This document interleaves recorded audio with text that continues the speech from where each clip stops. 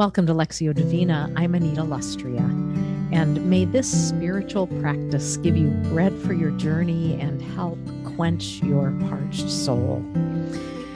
In her book, The Spiritual Disciplines Handbook, Adele Calhoun says that the desire in Lectio is to prayerfully encounter and surrender to the living God through attending to Scripture. What Lectio Divina requires of us is an open, reflective, listening posture, alert to the voice of God.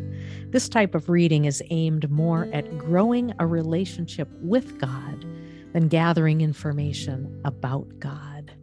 Good thoughts about Lectio Divina.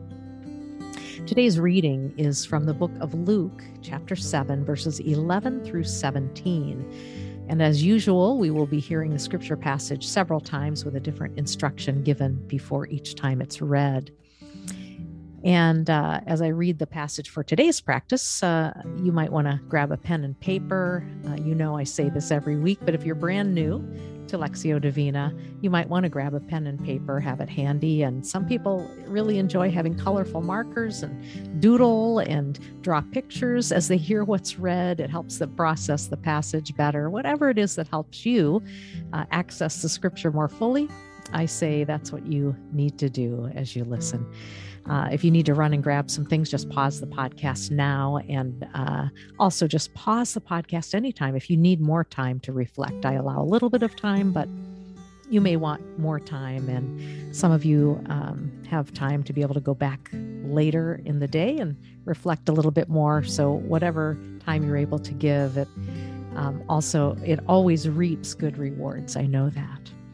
Now, before we begin, let's take a couple of deep breaths together and just kind of roll your shoulders. Oh, I'm doing that. It feels so good.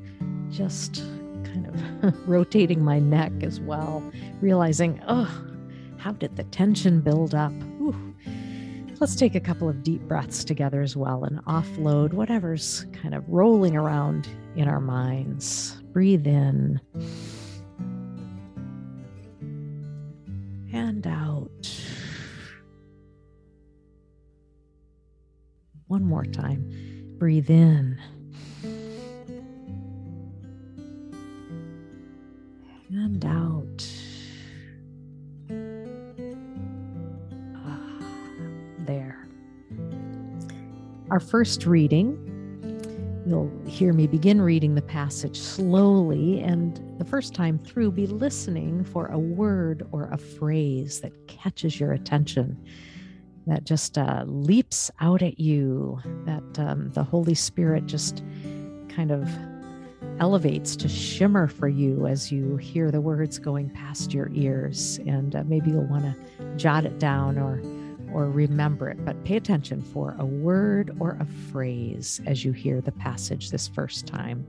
Again, Luke 7, 11 through 17, I'm reading in the New Living Translation. Soon afterward, Jesus went with his disciples to the village of Nain, and a large crowd followed him. A funeral procession was coming out as he approached the village gate. The young man who had died was a widow's only son, and a large crowd from the village was with her. When the Lord saw her, his heart overflowed with compassion. "Don't cry," he said. Then he walked over to the coffin and touched it, and the bearers stopped. "Young man," he said, "I tell you, get up." Then the dead boy sat up and began to talk, and Jesus gave him back to his mother.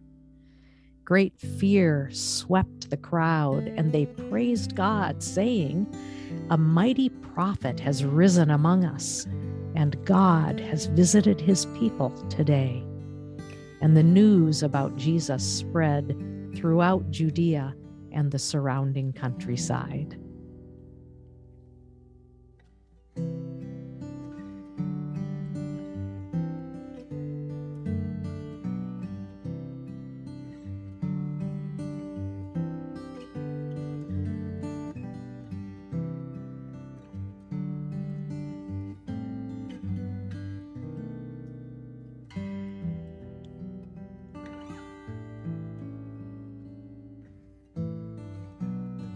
What word or phrase jumped out at you as you heard the passage that time?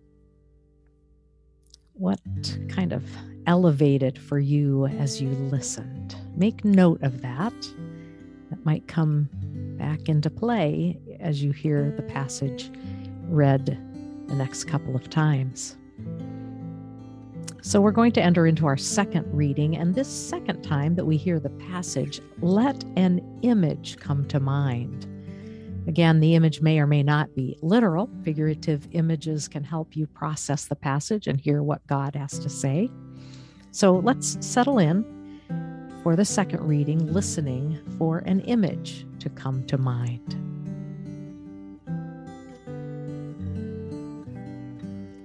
Soon afterward, Jesus went with his disciples to the village of Nain, and a large crowd followed him. A funeral procession was coming out as he approached the village gate. The young man who had died was a widow's only son, and a large crowd from the village was with her. When the Lord saw her, his heart overflowed with compassion. "Don't cry," he said. Then he walked over to the coffin and touched it, and the bearers stopped. "Young man," he said, "I tell you, get up." Then the dead boy sat up and began to talk, and Jesus gave him back to his mother. Great fear swept the crowd, and they praised God, saying, "A mighty prophet has risen among us, and God has visited his people today." And the news about Jesus spread throughout Judea and the surrounding countryside.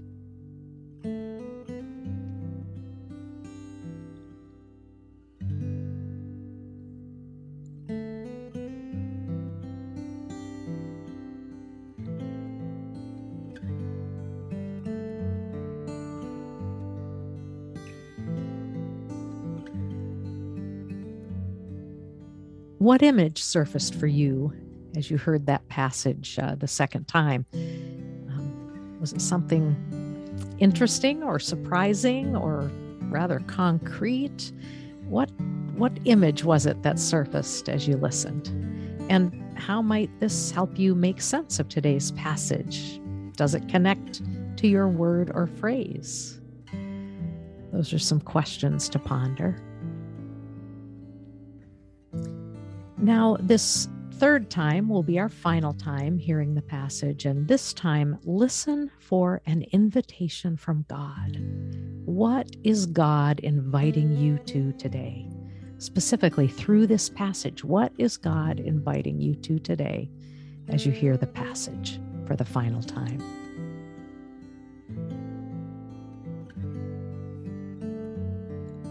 Soon afterward, Jesus went with his disciples to the village of Nain, and a large crowd followed him. A funeral procession was coming out as he approached the village gate.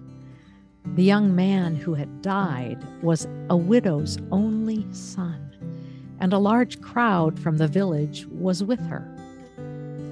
When the Lord saw her, his heart overflowed with compassion. "Don't cry," he said.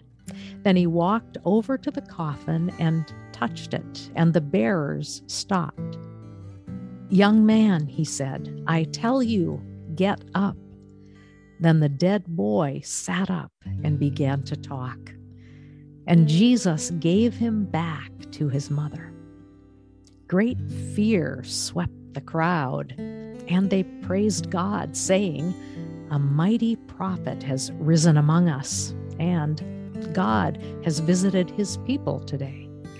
And the news about Jesus spread throughout Judea and the surrounding countryside.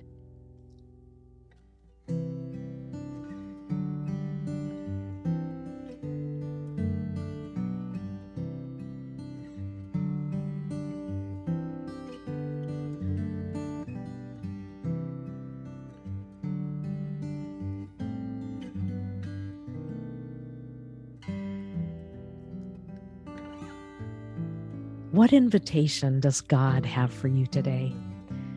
Anything that connects with your word or phrase or the image that came to mind? What invitation rose up as you listened to the passage that final time? Also, I'll encourage you to make note of this invitation and see how it might present itself during the course of the next day or two. It's always interesting how God moves in our lives once we've heard and paid attention to a particular passage. I'd love to hear from you as well. Love to hear what God is speaking to you, what your word or phrase was, anything. If you'd like to send me an email, feel free. You can write me at producer@anitalustria.com. Again, that's producer@anitalustria.com. Glad you subscribe to Faith Conversations, and hopefully you're enjoying this additional offering that comes in the middle of the week of Lectio Divina. And now receive this benediction as you go. May God the Father prepare your journey. Jesus the Son guide your footsteps. The Spirit of life strengthen your body. The Three-in-One watch over you as you walk your path this day and every day. Amen.